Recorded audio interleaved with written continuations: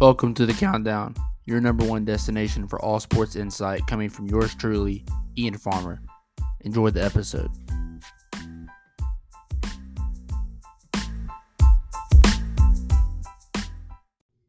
This is the rise and fall of Cam Newton. Welcome back to the Countdown. My name is Ian Farmer, and thank you for listening. As always, check out topboyblog.com and check out the Instagram page, CTN Sports, for all new sports content and news every single day. And don't forget, my newsletter, the CTN Tribune, dropped last night, so please check that out. As always, I'm going to hop into it. This is the rise and fall of Cam Newton. Cam Newton grew up in Atlanta, Georgia. His brother Cecil was a tight end in the NFL, and Cam dominated at a young age at Westlake High School. Cam had a cannon for an arm at such a young age, and at the end of his high school career, Cam was a 5-star recruit who was heavily in the eyes of college scouts. Cam had many offers, but the school that stood out was Florida.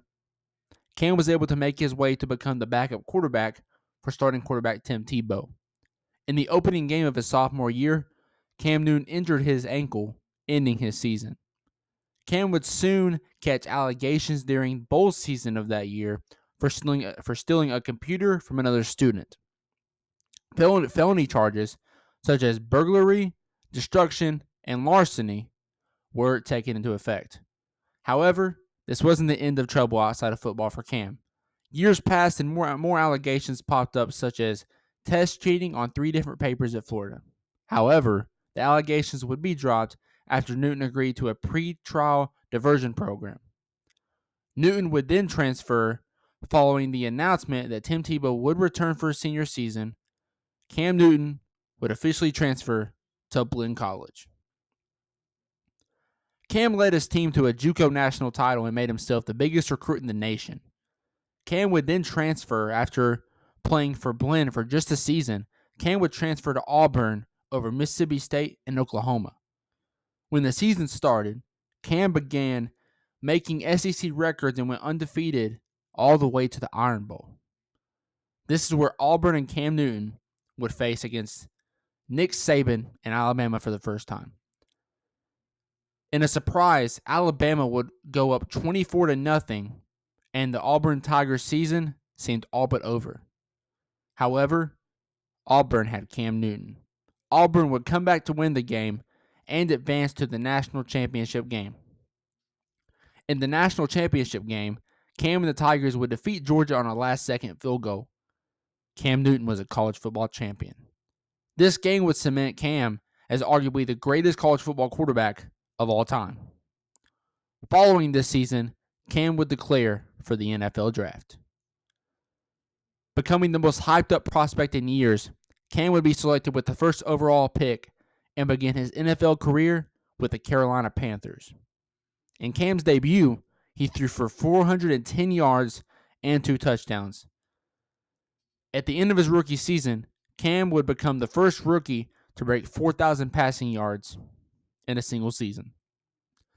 Cam would show potential for a couple seasons, and in 2013, the Panthers would win 11 of their last 12 games.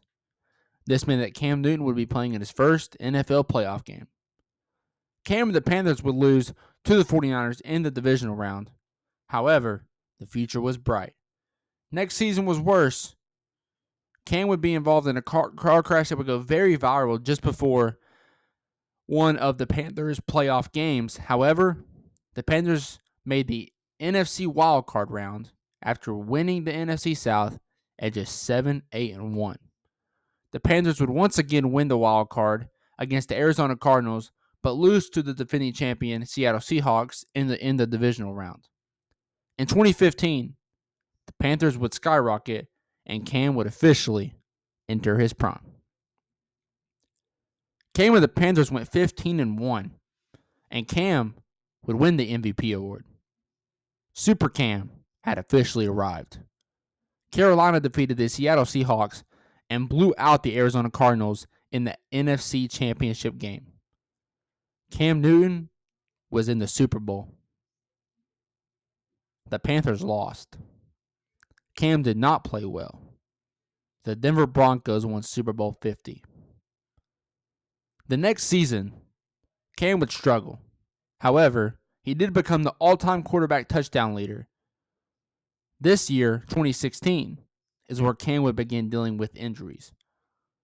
2017 was the return of Cam and the Carolina Panthers. Carolina had a record of 11-5 and made the playoffs for the first time since their Super Bowl 50 loss. This is where Cam and the Panthers would lose to the Saints in the wild card round. That was the last playoff game that Cam Newton would play in. Cam began dealing with injuries such as a rotator cuff. In 2018, the Panthers would start 6-2 and be labeled as the hottest team in the National Football League. On a Thursday night football game against the Steelers, the stakes were high. The Steelers and Panthers were two of the hottest teams in the NFL at the time. Cam would take the snap on a first half play and be sacked by linebacker TJ Watt. When Watt sacked Newton, he hit his shoulder as he was throwing the ball. Prime Cam was officially over. Cam would be released by the Panthers the following season.